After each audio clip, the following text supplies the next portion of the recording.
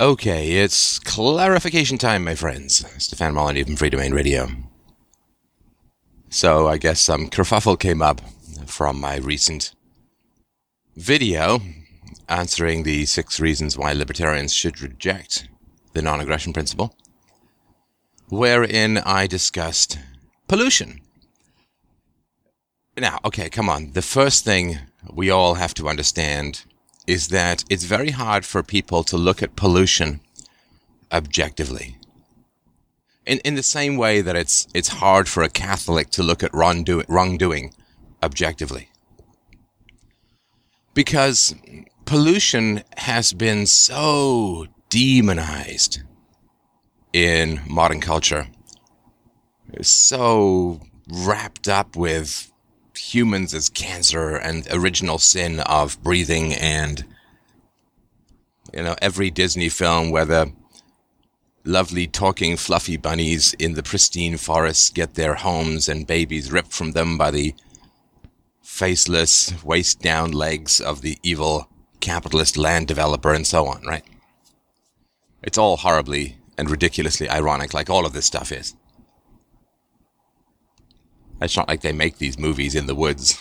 The movies are made in studios with computers and ink, and the films are flown all over the world, and it's all nonsense, and a lot of this stuff is nonsense. I mean, I just give you a tiny example. It's not pollution; it's just the amount of silliness that's in stories told to children. So I'm reading Charlotte's Web to my daughter. And, there's this lovely, delightful, childlike pig, and there's this wise Gaia-style spider named Charlotte. And all of the animals have voices. They all have voices, except for anything and everything that the animals eat, right? See, Wilbur gets slops, old donuts and stuff like that. And so, of course, they don't eat. But the first thing he sees Charlotte do is kill and eat a fly. Now, the fly doesn't say anything. The spiders say stuff, but the flies don't, right? And you can imagine what a different kind of story it would be if the fly was screaming, no, don't bite my head off, don't suck the juice out of my innards, I have my own children, I want to live, I want to be a painter, I want to dance.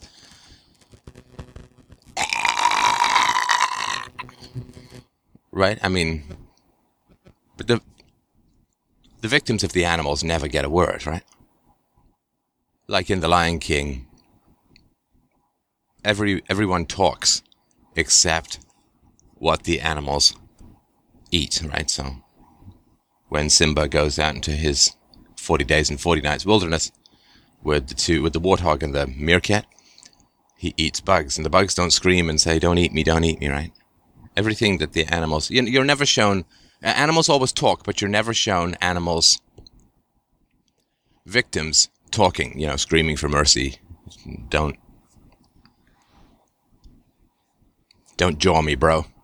I mean, it's all just nonsense.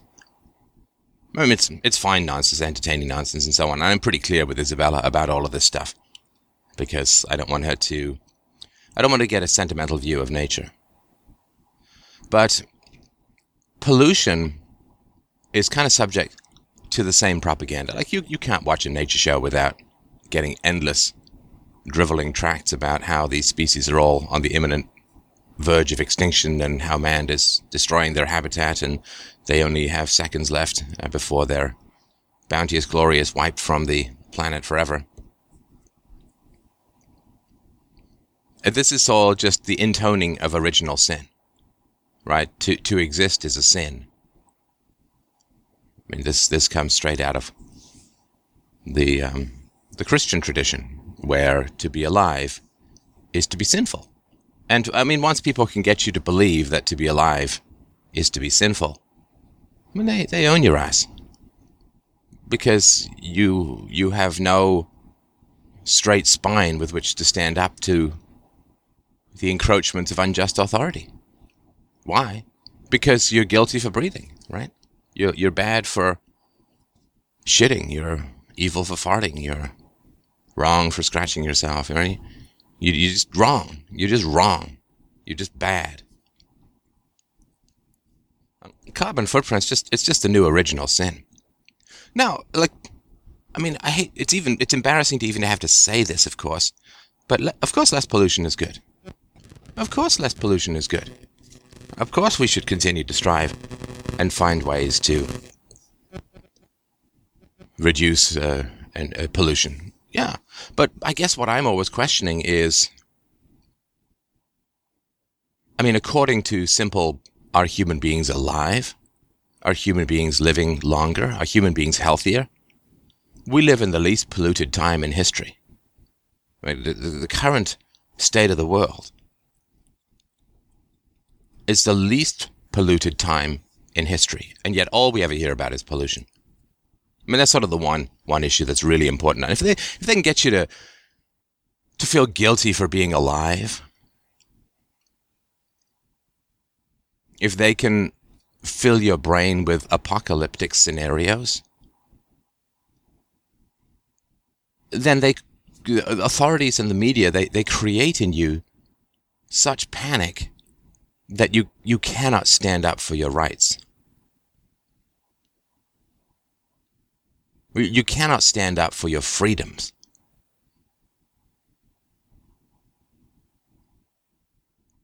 That's really important to understand. That this idea that existence is bad, that consumption is evil. We all have to consume to live. And every animal produces pollution just by being alive. That's inevitable, right? Consume air, produce carbon dioxide, you fart. Methane farts from cows are far more than all human activity in terms of producing CO2. Although, to be fair, some cows result from human activity. I'm sure the majority do in terms of being farmed. We shit, we pee, we fart, we breathe out. We need shelter. It's not my fault that God put me in a cold climate without a nice furry coat. Sorry, I need shelter. It's a problem, but there it is. I'm sorry that God placed so much bacteria in the world and so many viruses in the world that need to be cleaned out of my food and water. Sorry, not my fault. I did not design the world, and I would have some questions and comments for the blueprinters that did, if they existed.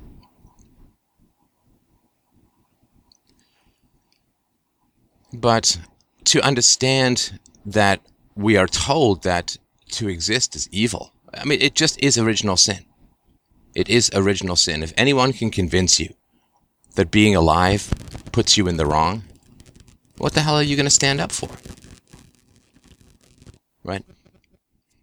The media and the government are exactly the same as the artists and the priests. And pollution is simply the new original sin. With the only difference being that original sin never existed, and pollution does. But what you never hear about is that in terms of human lifespan survival, health, we live in the least, almost infinitely, the least polluted time in human history. We have never, ever lived in an environment so conducive to human life, so protective of human health. And it's one of these luxuries that occurs when you get far enough away from nature. You can actually start to become sentimental about nature, right? So nature, for the most part, nature is a place that we go to visit. And we choose the prettiest and safest parts of nature to go and visit. We go, hiking in the Adirondacks, or along the Bruce Trail, or Algonquin Park. We go camping, where the loons call out softly over the rippling azure, sunset-drenched redness of a lake, We go and sit outside and watch the shooting stars. We watch nature shows which capture the most ethereal and beautiful and magnificent of the creatures and landscapes the world over. We get prints by Ansel Adams and we hang them in our studies. We get paintings of deep, moody forests, and we long for the sight of deer outside our window. Our nature is a vacation.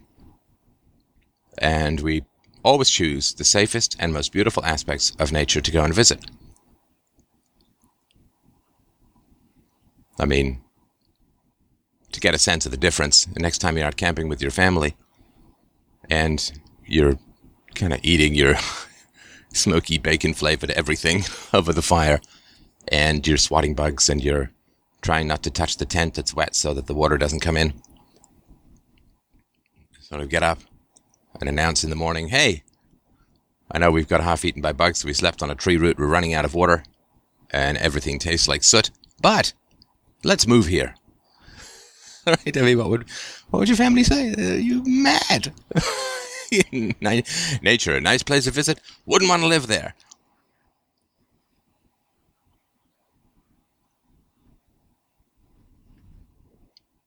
So that's the reality of pollution. Yeah, it's not great to have pollution. To be alive is to have pollution. We should work to minimize pollution. And in a free market, this is what people would do. In a genuinely free market, is they would always attempt to reduce pollution. Now, pollution is waste, right? I mean, if everything we ate could be directly converted into energy for our bodies, then we wouldn't need to shit anything. Like, we'd have no poops at all. And if everything we drank was used to, keep our body liquefied and hydrated and all that kind of stuff, well, we wouldn't need to pee. If you could use every part of a process in terms of its energy, then there would be no pollution. Even smoke is lost energy, right? And burning wood is incredibly inefficient. Burning coal is incredibly inefficient, like 99.9% of the energy is lost just to get a little bit of heat. I mean, it's crazy. It's crazy inefficient. And capitalism's all about efficiency. I mean, imagine if you came up with a process that turned soot into diamonds. Do you think there'd be smokestacks? Of course not. People would trap the soot and change the soot into diamonds.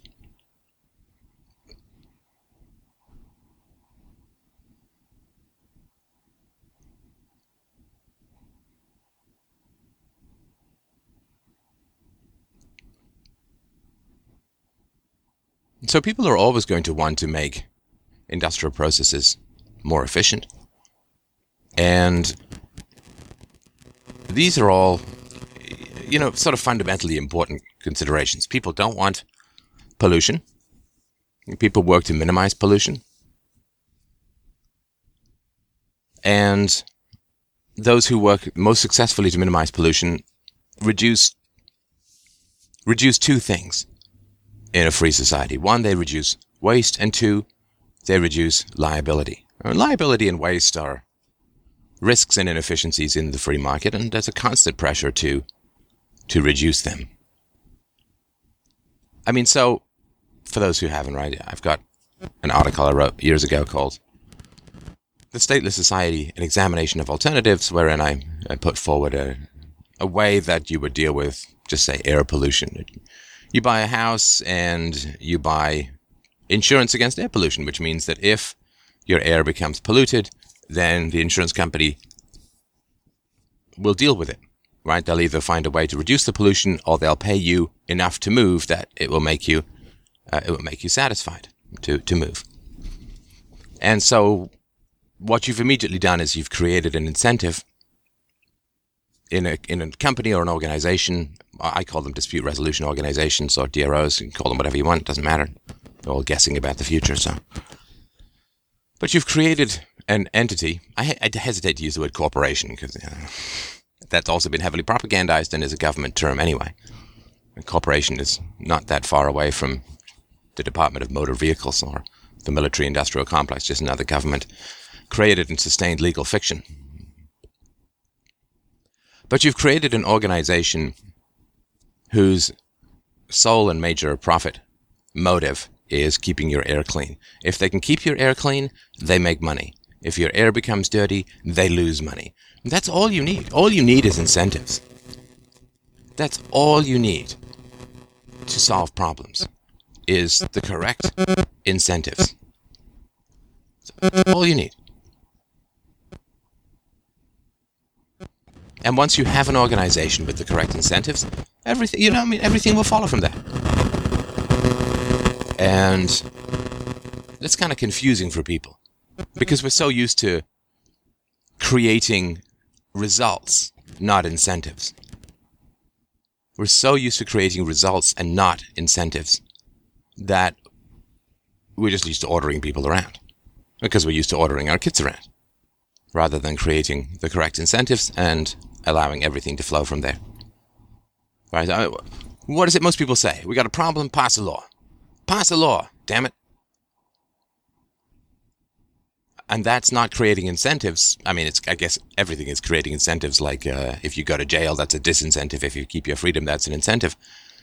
But that's an incentive that doesn't change. It's just an endpoint. Oh, I'll do what I have to do to stay out of jail. No creativity flows into it after that. And of course, the government has no incentive fundamentally to reduce or eliminate pollution. Eliminate is a stretch, but you know what I mean. What fundamental incentive does it have? In fact, the government has every incentive to maximize resource use while masking pollution. Right? Why is the Amazon forest being cut down? Because the government wants to grow the economy immediately to get votes. Government doesn't care about sustainability. It's so funny that people who believe in global warming, anthropogenic global warming, that is solved by government fiat, government commandments, government force. It's so funny that a democracy with a 2 to 4 year cycle of power is somehow believed to be capable of planning for a 100-year window. Right?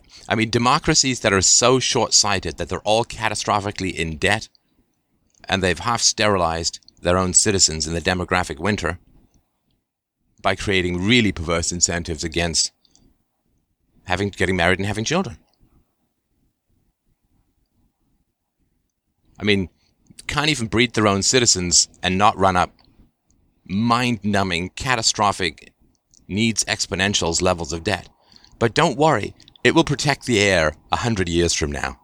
In the same way that it protects the economy 100 years from now, and in the same way that there's lots of money set aside for Social Security and other retirement Ponzi scams. Again, an insult to Ponzi. At least that's voluntary. Remember all that money that you've paid into your retirement plan. Well, it's all there for you because governments are very keen on protecting things, 20 years from now, 30 years from now. Well, there's nothing there, just IOUs. It's all, the richest generation with the most opportunities and the least taxes is now going to use the power of the state to steal their retirement from a poorer generation with far fewer opportunities and far higher taxes. Oh, the vampire of the state. How it breeds all these little vampires. And no stake is at hand.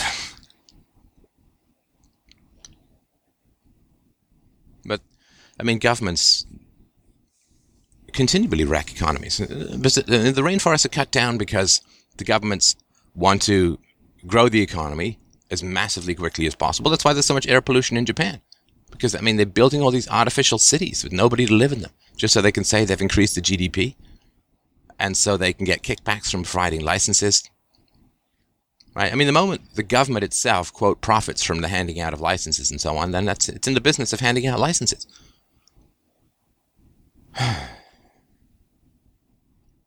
One of the reasons there was a housing, why are governments so interested in housing? Well, because the government profits a huge amount from housing. They've got to hand out all these licenses. They get to license all these people who want to work on houses, land transfer taxes, all this kind of stuff. You build an apartment building, it's just going to sit there for 40 years. And you'll get property taxes and so on. But you're not selling any new licenses. I mean, other than the ones for the people who are maintaining it. You're not getting any land the government profits from the continual consumption of resources because taxes are generally, or income, I should say, is to a large degree in governments tied to the consumption of resources. To the waste of resources, frankly. It's like, why is tobacco, this got from Noam Chomsky, why is tobacco legal and marijuana is illegal? Well, because you can grow marijuana anywhere. It's a freaking weed. You can grow it in your flower box. You can grow it in your basement. Right? You need industrial agri-crop nonsense to grow tobacco. The government can't profit from you growing weed in your basement. It won't even know you're doing it, but it can profit from tobacco. So of course tobacco is legal. Because, well, do I need to say it? Of course not. You are smart enough, you people. You brilliant listeners, you.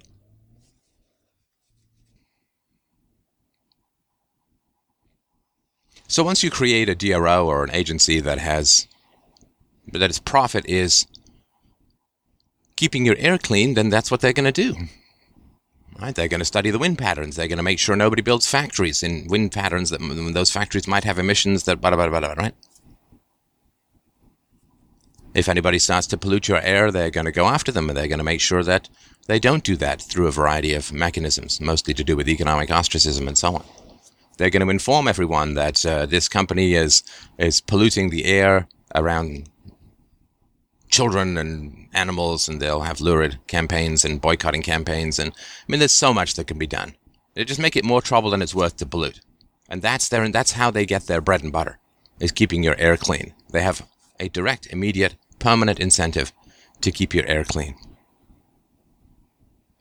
And they know that there will be people who want to move, but who don't want to pay for their own move, who are going to be hoping that the air gets dirty, right? So they're going to be setting up their own little monitoring stations and so on, right?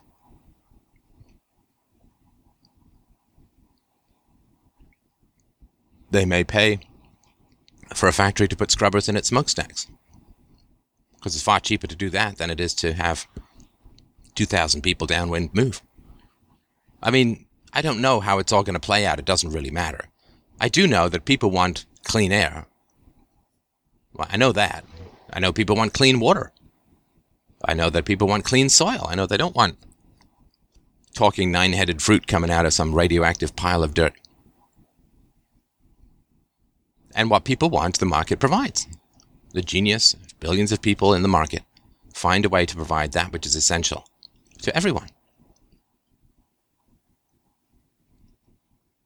And when the illusion of a solution is gone, then, shockingly, a real solution can occur. Right?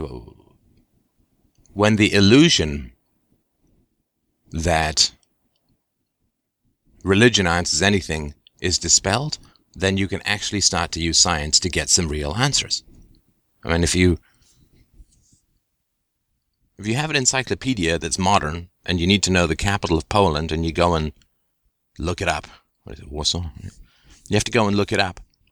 Then you don't also travel to Poland to ask someone, because you've already got your answer, and you've already looked it up. What's the capital of Poland? Ah, good. Okay, so I don't need to look it up. I don't need to go and see it for myself, because I've looked it up, assuming you trust the source. It's not from the media.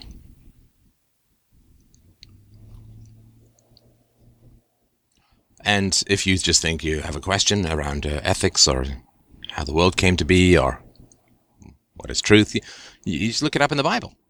And then you don't have to travel anywhere. You don't have to actually work it out for yourself, because, you don't travel to find out the capital of Poland if you look it up in a trustworthy encyclopedia. Note for my younger listeners, an encyclopedia was a large paper-bound internet that sat in your living room.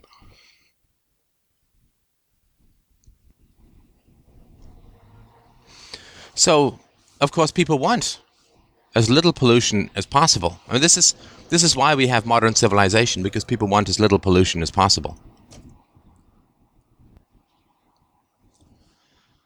People want as little pollution as possible.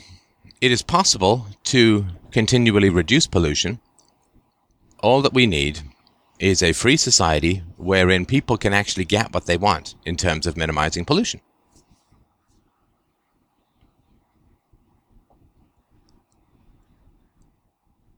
I mean, I'll give you some example of something that reduces human health and human lifespans that's not often understood as pollution. So, for instance, fiat money is a form of pollution, I will argue. Because fiat money drives up the price of goods and services. It drives up the price of gasoline, drives up the price of fruits and vegetables. And therefore, anything which raises the price of fruits and vegetables relative to other foods, everything which raises the price of fruits and vegetables relative to other foods is a cancer-causing agent and a general ill health causing agent, right? So the fewer fruits and vegetables you eat, the more likely you are to get cancer. And fiat currency drives up the price of fruits and vegetables because they can't be compressed and compacted, right? So, like, think of an OXO cube, right? I mean, this is used for cooking. It's this highly compact set of spices, comes in a tiny cube. Well, transporting that is relatively cheap compared to transporting, say, a green pepper. Because if the green pepper arrives kind of crushed and smashed and broken, nobody's going to want to buy it, right? So it costs a lot more, per gram or per ounce to transport fruits and vegetables than it does to transport processed food, which doesn't need to be refrigerated, which can be stacked up as high as you want, and which, can't really be harmed in terms of its appearance. So processed food is far cheaper, or sorry, I shouldn't say far cheaper. Processed food becomes cheaper relative to fresh food when fiat currency drives up the price of transportation, of gasoline and so on. And if you're on a fixed income and you have much less money, because of inflation, because of fiat currency, then fiat currency is adding to your risk of cancer by raising the price of fresh fruits and vegetables. It's a toxin, as certain to increase risk as air pollution, as cigarette smoke. But we don't think of fiat currency as a pollution. But of course it is. It raises the risks of pretty dire diseases. It raises the risks of cancer. It raises the risks of heart disease. It raises the risks of other things. It raises the risks of obesity, since processed food tends to make people fatter, because processed food tastes less good because it's processed. So what do they have to add? Sugar and fat to make it taste better. Sucrose, glucose, fructose, and all those kinds of things. Sucralose, aspartame, you name it. Take the flavor out in order to transport it and put the flavor back in ways that are bad for your health. And so in this way, I think we can clearly understand that fiat currency is a pollutant. I mean, also, not to mention, of course, that fiat currency is what enables war. And the war is a massive pollutant. Fiat currency enables the incredible extension of education to the point where we're still teaching math to 17 and 18-year-olds. Lord help us. Anyway, so it is, could the Chinese government be building fictitious cities, for instance, if it didn't have fiat currency? Could America be doing the incredible environmental destruction that is occurring in Iraq, and the American war machine in Iraq, which uses as much gasoline in one day as the entire economy and billion people of India,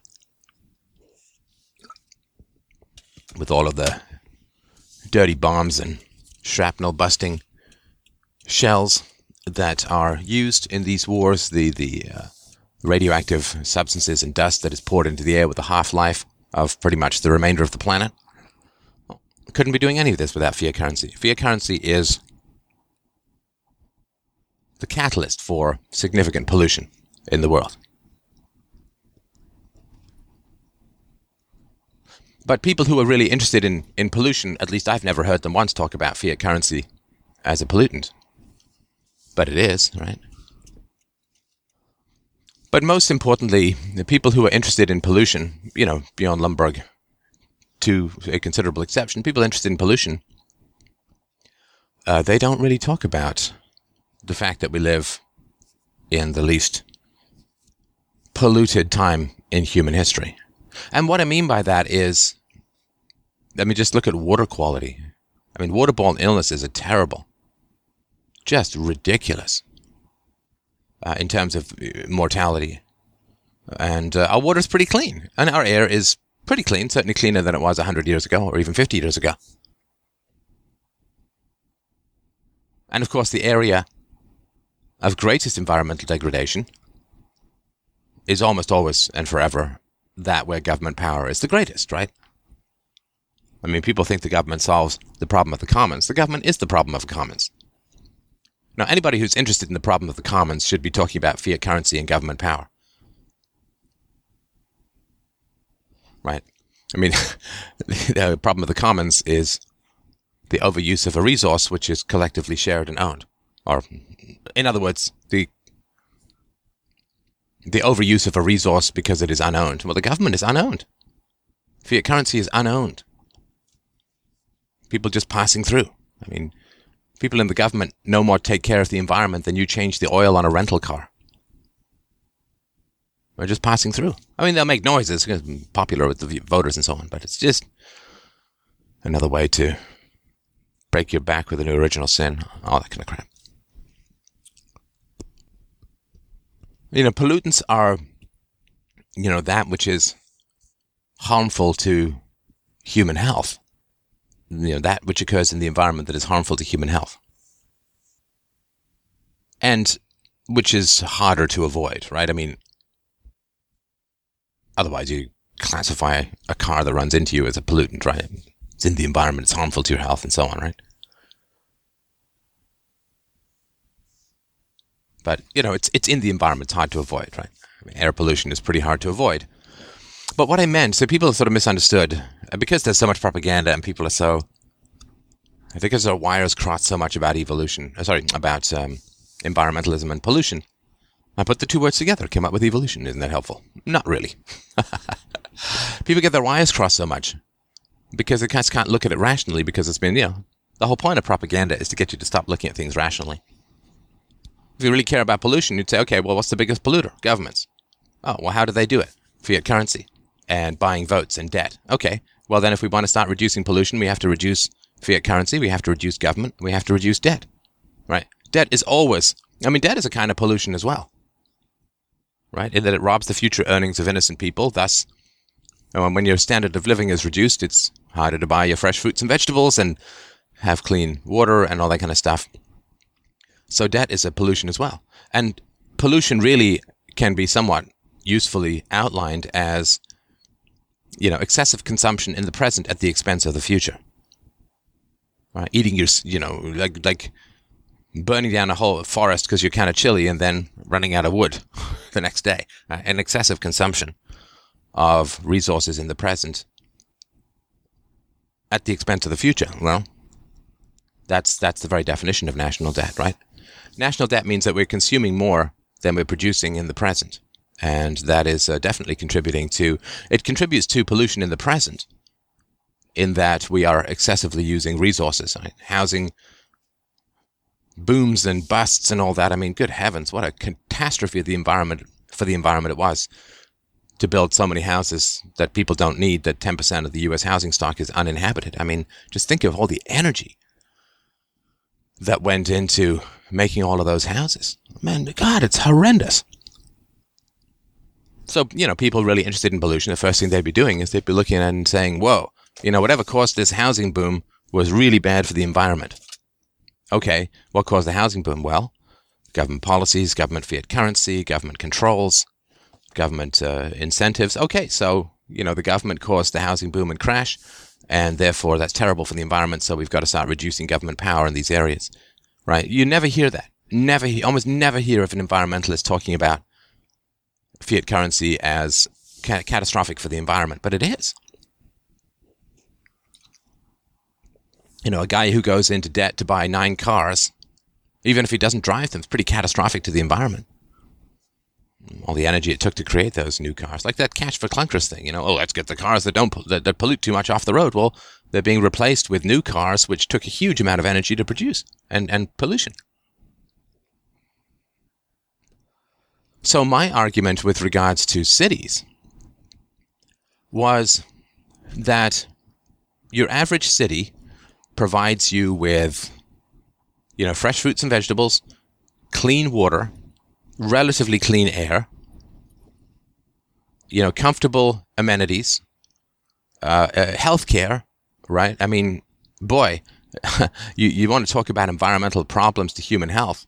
How about getting appendicitis when you're 3 hours away from a hospital? Well, that's not good. Or a heart attack, for heaven's sakes, right? He's going to die. So you have access to, close health care, to police, to, whatever it is that is beneficial to you, at least in sort of the general mind of the population. That is a very conducive environment to your health. You can say, well, I don't want air pollution. But the problem is, if you live in a city, all your food has to be delivered by roads. All your water has to be cleaned by water treatment plants, right? The bus you want to take has to run on something. The bicycle that you want to drive, obviously was produced using energy and needs to be locked up against gates that required energy to extract from the earth.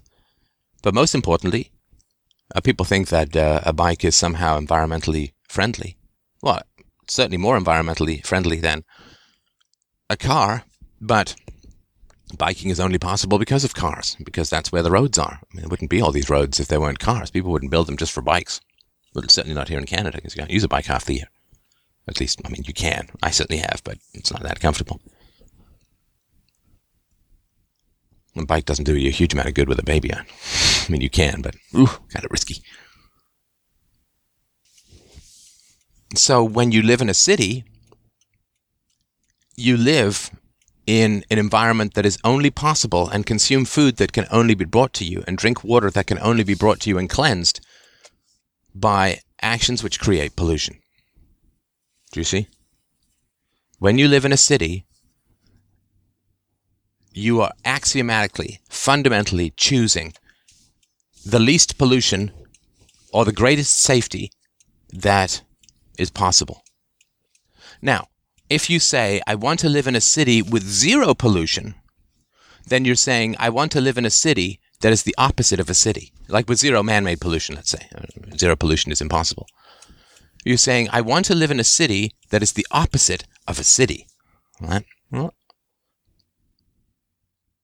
you can say that. You can say whatever you want, but it's quite mad. If I said I want to live in a city with no roads and no buildings and no plumbing and no sewage and no toilets and no people, then, I do not think that you are using that word with the correct knowledge and understanding.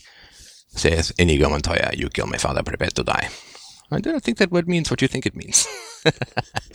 Right? You're saying, I really, really want my water to be perfect, to be really clean, but I also don't want my water to be dirty, but at the same time, I don't want any energy used in cleaning it. Well, you can't clean water.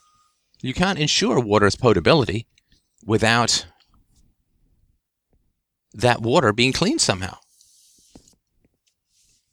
It's like saying, I want my dirty car cleaned, but I don't want anyone or anything to touch it. Even water. It's like, well, Unfortunately, we cannot clean your car without touching it. You cannot live in a city without man-made pollution. Right? And so, when I say, well, if you don't want any man-made pollution, you should leave the city, people say, it's just like the state is saying, well, the country, love it or leave it. Right? Well, it's not the same at all. There's no initiation of force to make you live in a city. And look, what I'm not saying you have to leave the city. Look, you can live in a city and say, I don't want any pollution, any man-made pollution at all. You can do anything you want. You are not initiating the force by being you're not initiating the use of force by being an idiot. Right? It's the non-aggression principle, not the non-idiot principle. It's not the NIP. It's the NAP. Right? So you can live in a city. Nobody's saying you have to leave the city if you want to live in a city with no man-made pollution. You can stay. You can stay and you protest, and you can stand on the street corner, assuming that you have the right to stand there. You can stand on the street corner and you can say, I want to live in a city that's the opposite of a city. Well, you can do that. You can do whatever you want. You're not harming anyone. You're just ridiculous, right? That's all I'm saying. You don't have to leave. Right? So I say, well, if you don't want any man-made pollution, you can go and live in the woods. That's not forcing anyone. That's if you genuinely do not want any man-made pollution, then you can go and live in the wilderness. That's your choice. But you don't have the choice to live in the city and not have man-made pollution. You just simply don't, because a city is defined by, well, you guessed it, man-made pollution. I mean, that's what a city is. And man-made pollution is the least possible pollution. Compared to cholera, typhus, flu, and mosquitoes with God knows what illnesses, malaria, and so on. I mean, that's the reality. That's what a city is. I really want to reiterate this point. I don't think it can be reiterated too much, because we've got this perspective or this belief which says that the only pollution is man-made. In other words, the only thing that's harmful to our bodies is stuff that's made by man. And that's not true at all. Vast majority of things that are harmful to our bodies are actually made by nature. Unless we use man-made equipment, machinery, and so on to escape all of that. So, I mean, I really want to, by creating this artificial divide between man-made and natural, we have this perspective that natural is healthy and man-made is unhealthy. Nothing could be further from the actual reality. Natural is exceedingly dangerous, incredibly dangerous. Man-made is our protection from the natural dangers of, say, tigers, or cholera, or infections, or bacteria, or extreme cold, or extreme heat, or starvation, or dying of thirst, and so on. You understand, when it comes to natural phenomenon that are harmful to human health, a drought is incredible pollution. Significant portions of the European population throughout the Dark and Middle Ages would die of starvation. Even if, 5 or 10 miles away there was a great crop. We just died. You get a bad tooth, it spreads, you have a heart attack, you die. Now, part of what, of course, is man-made and incredibly dangerous to human life is, in fact, men, right? That's kind of important as well. Club you over the head and, rape your wife and all that. But it's only if you take this, Princess Bride kind of idea, which is because you're distant from nature, somehow nature becomes more benevolent. And nature is a great servant and a bitch goddess of a master, right? I mean, she's a see you next Tuesday kind of entity. And I spent a year and a half living in the woods. And even with all the amenities that could be flown in by plane, it's hard living. It's dangerous living. So we have this thing where, because we visit nature is peaceful and beautiful, and we hear the loons and we see the sunset and we have bug spray and we get to leave it. We think that nature is this beautiful thing and a wonderful thing and a natural thing and a healthy thing, and that which is man-made is toxic. I mean, this is it's such a fundamentally religious idea that there was a Garden of Eden where everything was wonderful, and there was this noble savage idea where we all had, tousled, perfectly shampooed and cleaned Carrie Elwes hair, and we ran through like Tarzan with no sunburns or skin blemishes and lots of healthy teeth. We sort of ran through the jungle in natural abandon and so on. I mean, I believe the psychological origin of all of this kind of madness is fundamentally that when we were born, we were healthy, and culture and religion and superstition and patriotism made us sick, right? So this idea that way back in time was a healthy paradise, that, God or society or the cult of culture kicked us out of, I mean, it resonates for us psychologically because we're all born rational, healthy, pure, good, virtuous, sensitive. I mean, with all the capacities of that and some of the manifestations of that. And yet we are thrown out of our natural, healthy selves because there are all these bullies who like to lie to us and take money and other resources from us in order to cure us of imaginary illnesses and to provide us false pride, right? The imaginary illness called original sin, or the false pride of I'm an American, or rule Britannia, or, I just can't wait to see whether Prince Harry's sperm works or not. Prince Andrew? I don't know. One of these damn princes. Kneel before me, peasants. My penis works. Buy my picture. Oh, it's so sad. I got an email the other day from Maclean's, as a Canadian magazine. The whole world waits with breathless anticipation for the child of Andrew and Kate, or Bobby and Saki, or whatever the hell their name is. Madness.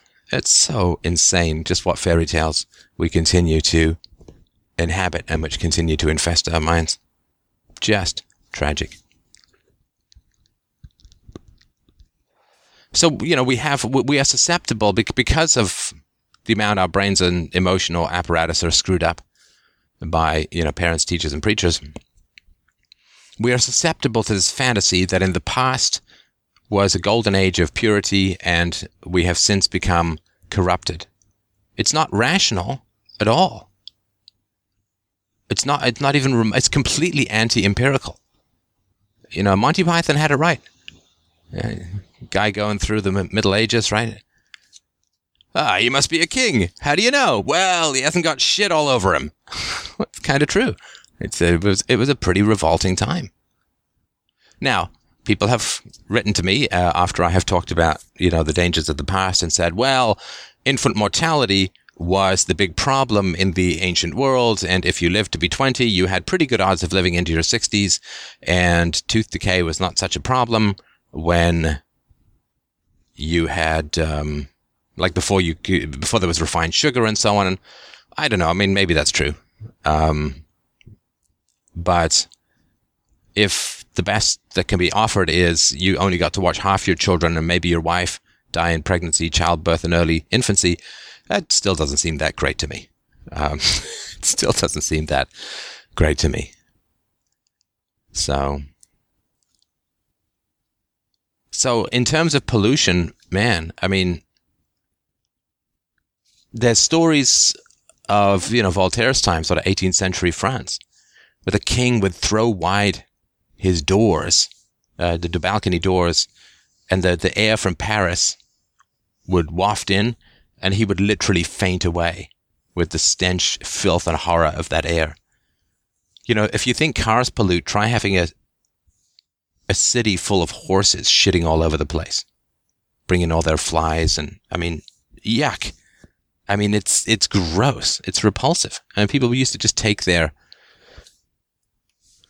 feces and urine and just dump them out of their windows. Where are you going to put it, right? I mean, so that's pretty gross. And people say, you think that water pollution is a modern problem. I mean, some tribe of 100 people camps upstream and starts peeing and shitting in your stream. Well, that's a big problem, right? A bunch of animals get sick and they die, half of them die and fall into your lake. Well, you're in big trouble. You've got biowarfare pollution going on. Genghis Khan was quite a pollutant, if I remember rightly. I mean, I know I'm stretching the term, but I'm trying to uncouple the word pollution from people just thinking, dioxins in the air, heavy metals in the water, and so on. I'm trying to get you to shake free of that delusion that somehow a factory is pollution. No, a factory is generally, not always, but generally a factor. A factory is protection from pollution, right? If that factory is what is cleaning your water and providing you electricity, I mean, this is protection from pollution. It is not pollution. It is protection from pollution. It's like calling bug spray pollution. Well, no, it's protection from the foreign substances and possibly illnesses that bug bites are going to give you. It's like calling, if you've ever had a house with well water. I know some people have got a house with well water, and they have all this filtering system to keep their well water clean. And it's like saying the filtering system is pollution. No. The filtering system is protection from pollution. Right? A water treatment plant is not pollution. It is protection from pollution. A sewage system is not pollution. It is protection from pollution. Air filters in your car are not pollution. They are protection from pollution. And I mean, I don't know the degree to it, and that nobody ever will, but I don't know the degree to which, funny, like I got to say that, like, well, if somebody will know, I must. But I don't know the degree to which we'd have roads and cars if the government didn't pretend to pay for all the roads and shove the bill down the throat of the next generation or two. But roads are not pollution. Roads are healthy because they bring fresh fruits and vegetables to the masses in a city. And they bring people who are having heart attacks to a hospital. Right. So I really, really want to make this point repeatedly. And this isn't, I mean, you understand, pollution is good. I'm not saying that at all. If we could get magical fairy elf unicorn dust to clean our water, yeah, wonderful. If mere concentration could clean E. coli out of food, fantastic. Well, we'd concentrate, right? I mean, wouldn't assuming the concentration didn't require a lot of food, right? But I really want to help you to understand and redefine what is meant by pollution. You can't live in a city and want zero pollution. I mean, that's even more insane than living in the country and expecting zero bacteria, zero bugs, right? Bacteria and bugs are why there is a landscape, I want flowers, but no bees. No, right? The only reason that we have flowers is because of bees, or vice versa, or, they're interrelated. Symbiotic? Mutually parasitical? I don't know. Right? But you can't, I want frogs, but no tadpoles. Right? I want sunshine, but no sunburn. I mean, it's all, you don't get to pick and choose these things. I mean, you can pretend to, but it's silly. It's ridiculous, right? I want smoking, but no risk. Well, all smokers do, but that doesn't mean that you're going to get it, right?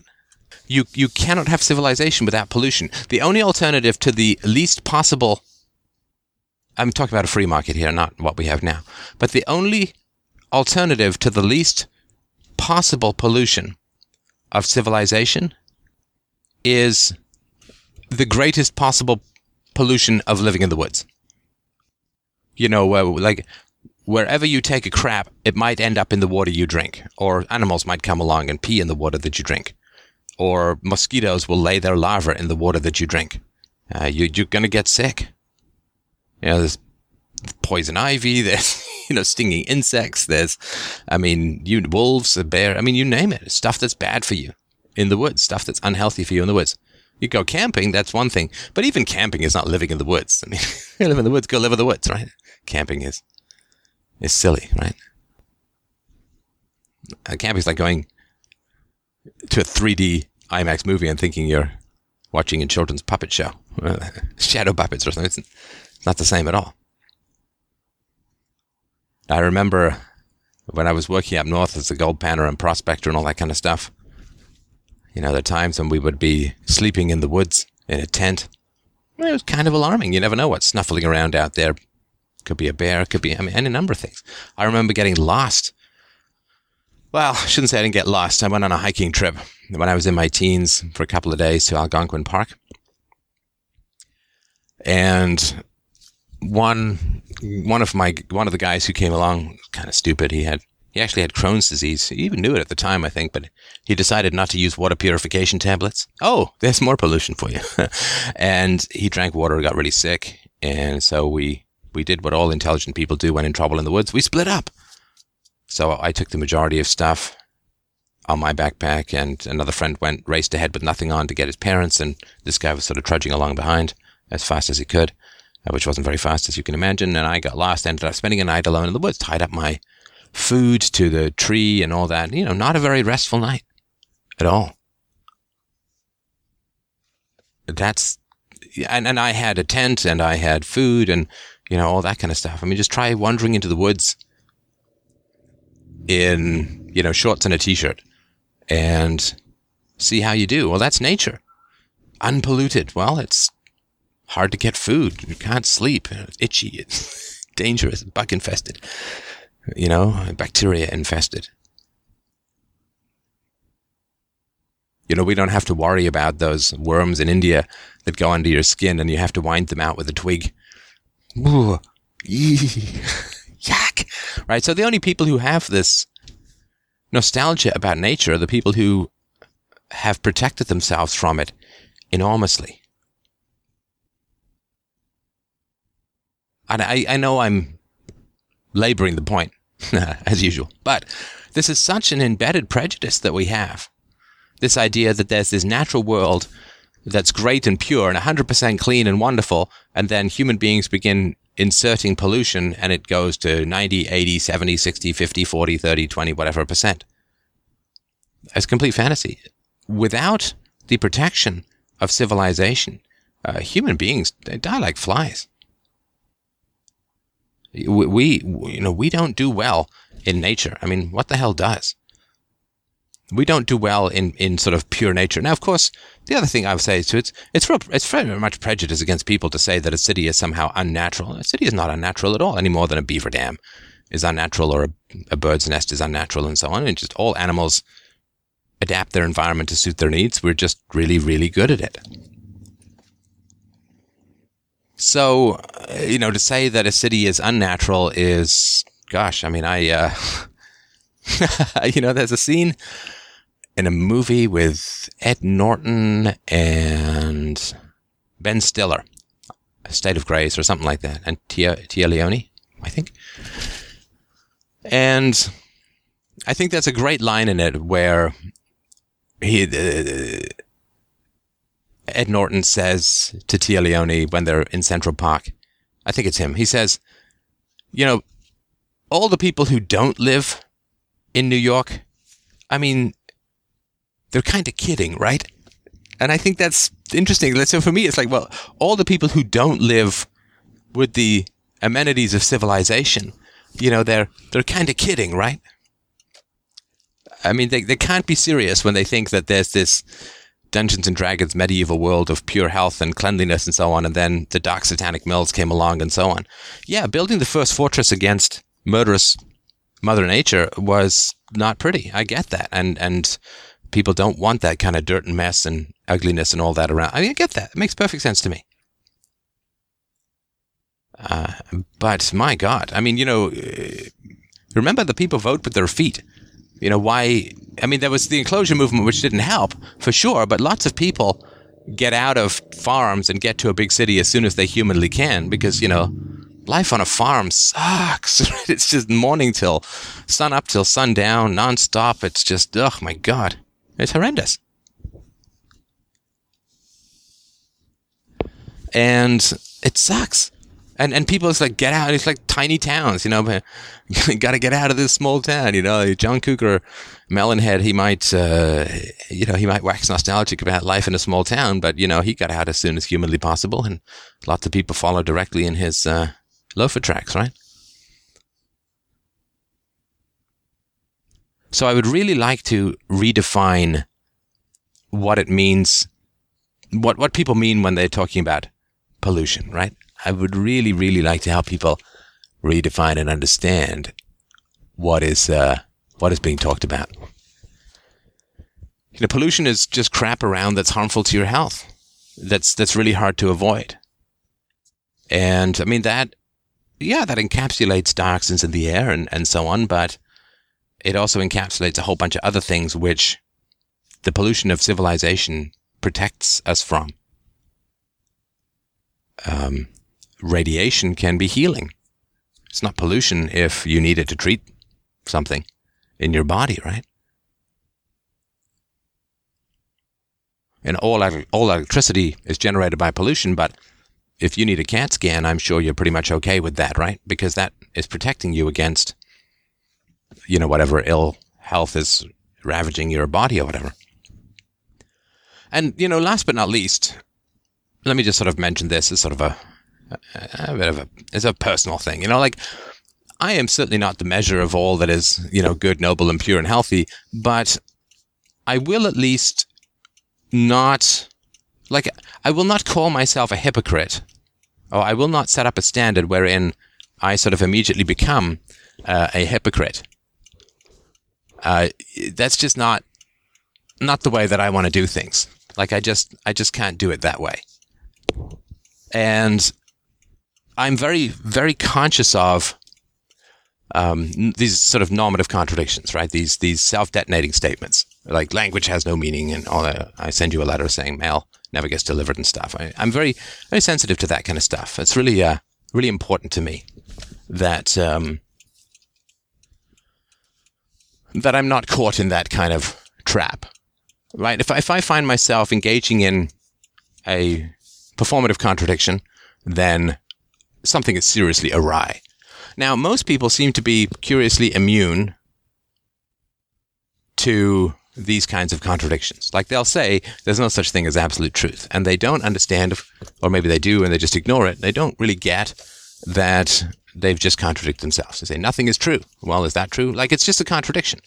And it's a pretty obvious contradiction. It doesn't take an advanced degree in logic to figure this one out. And yet most people are very, very comfortable with it. Now, I have a car, I have shelter, I use computers, I use medical technology and so on. So, all these kinds of things I consume. Now, that doesn't mean that I'm right. It just means that I can't consume these things and say that pollution is bad. Right? People posting, sending me emails, pollution is bad and so on. And it's like, but that the computer that you use to type me these messages, you get that this is, everything that you've just sent to me is the result of pollution, right? I mean, the internet requires huge amounts of energy. There are servers, your computer, your monitor, your it's all massive amounts of electricity, right? I mean, I don't know if people I don't know how they can glibly extract themselves from what the hell it is that they're doing. I guess it's just, childhood crap or whatever, right? Because it's so embedded. It's just so weird to live among a whole bunch. It's the mom hitting the kid saying, don't hitting is wrong or whatever, right? But people send me this, it's terrible. The pollution is just terrible. Human beings are a blight on civilization. Energy use is terrible. And it's like, but you just used a huge amount of energy or relied upon it in order to send me this message. I couldn't read this message if what you're saying is true. You're sending me this message while telling me that the energy used to send your message is bad, but you're willing to use it to send me this. Do you get, this is just 99% of what it is that any competent thinker does, is just keep pointing out to everyone that they're kind of mental, that they're saying things that they haven't thought about for a moment, and that they're not comparing their own actions to any kind of reasonable ideal. Right? They've got an ideal, pollution is bad, but they're using pollution, the byproducts of pollution, in order to send me messages that pollution is bad. They want to use pollution to send me a message that says nobody should want to use pollution. Like, it's mad. Because, and of course, the rational thing is to say, like, I know I'm using a lot of pollution to send you this message about how pollution is bad, but, right? But as soon as they say that, they have to start really readjusting their viewpoints. So anyway, sort of in conclusion, I'm sorry this is so long, but it's such a... I'm always interested when you see this mass paroxysm, this epilepsy of the hive mind that occurs when people just go nuts over a particular topic. And I guess I could have expected this one. It's a pretty, hot and bothered kind of topic for a lot of people. And it's heavily, heavily propagandized. And so it is interesting to see. And I do try and sort of really puzzle it out. And, the more things change, the more they stay the same until philosophy really begins to heal our terrible thinking. And I really do think that this is sort of the second resurrection of original sin and all this kind of stuff, and just a general drive for people who want to control you to tell you that you're bad for breathing and then, own everything that you do after that. That's sort of, I think, quite important and quite a common issue. So really, don't accept that it's bad to breathe. And, we got problems called pollution, but my God, we sure as hell aren't going to solve them by thinking that pollution is bad. Because, man, you want to see some real pollution, you stop using man-made pollution and you'll really get what goes on.